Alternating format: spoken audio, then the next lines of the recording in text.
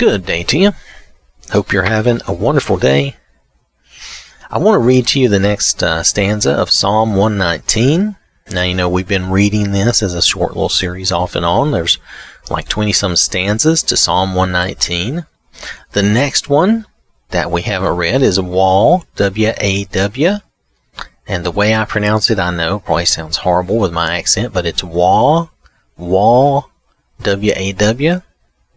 And this is Psalm 119, verses 41 through 48.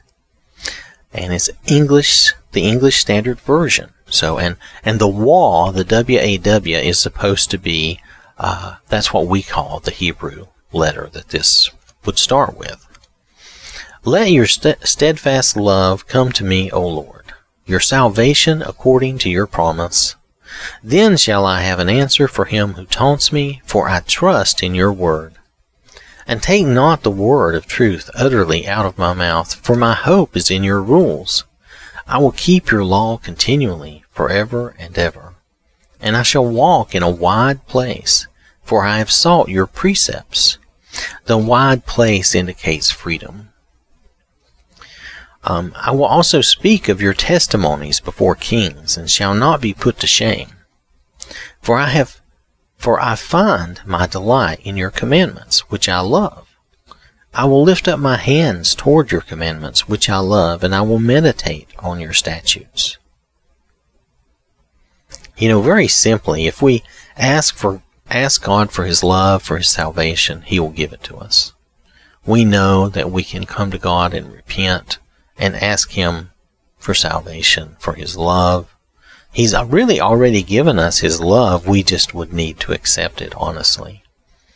If we keep his word, he will widen our path with freedom. That's this, I shall walk in a wide place. That indicates that the freedom he gives us, the freedom from sin, the freedom from that bondage of things controlling us rather than us being able to rule and run our lives.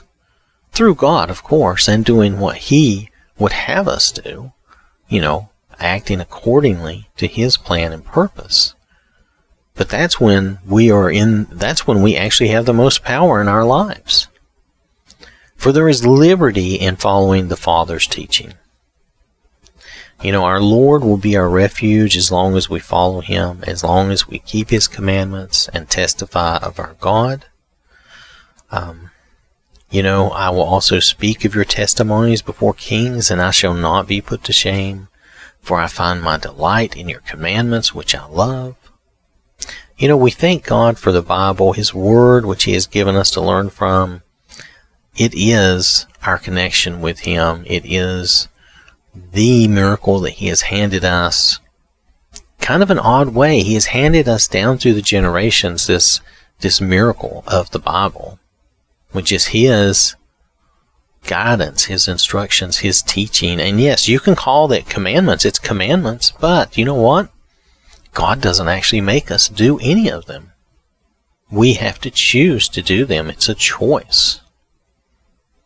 He does give us, though, if we follow him, if we will follow him and stay in the habit of trying, you know, to draw near to God, he will draw near to us, and then he will give us that desire to want to continue to follow him and to want to continue in his ways, because we will see how much better that is, and we will learn so much from that, and we will grow so much from that, and then we will want to continue that.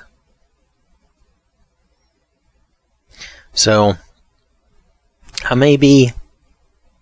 I hope I'm not wandering too far away from this, but if you look at this, this is all, to me, this is all benefits of, we go to God and we're asking for his love and his salvation, and then we are, you know, trusting in his word and keeping his word and keeping his law and accepting the freedom that brings us. But also we're still seeking his wisdom in his word. We're still seeking his wisdom. We'll speak of God before, he says, your testimonies before kings. But we will tell others, we will speak of God to others, because we find delight in God's word, in his commandments.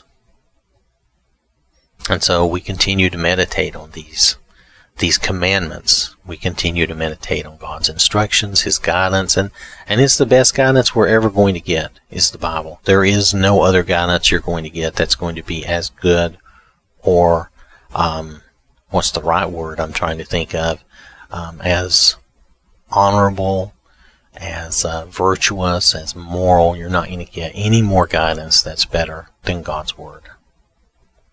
So, I want to thank you for listening. I hope you have a wonderful day.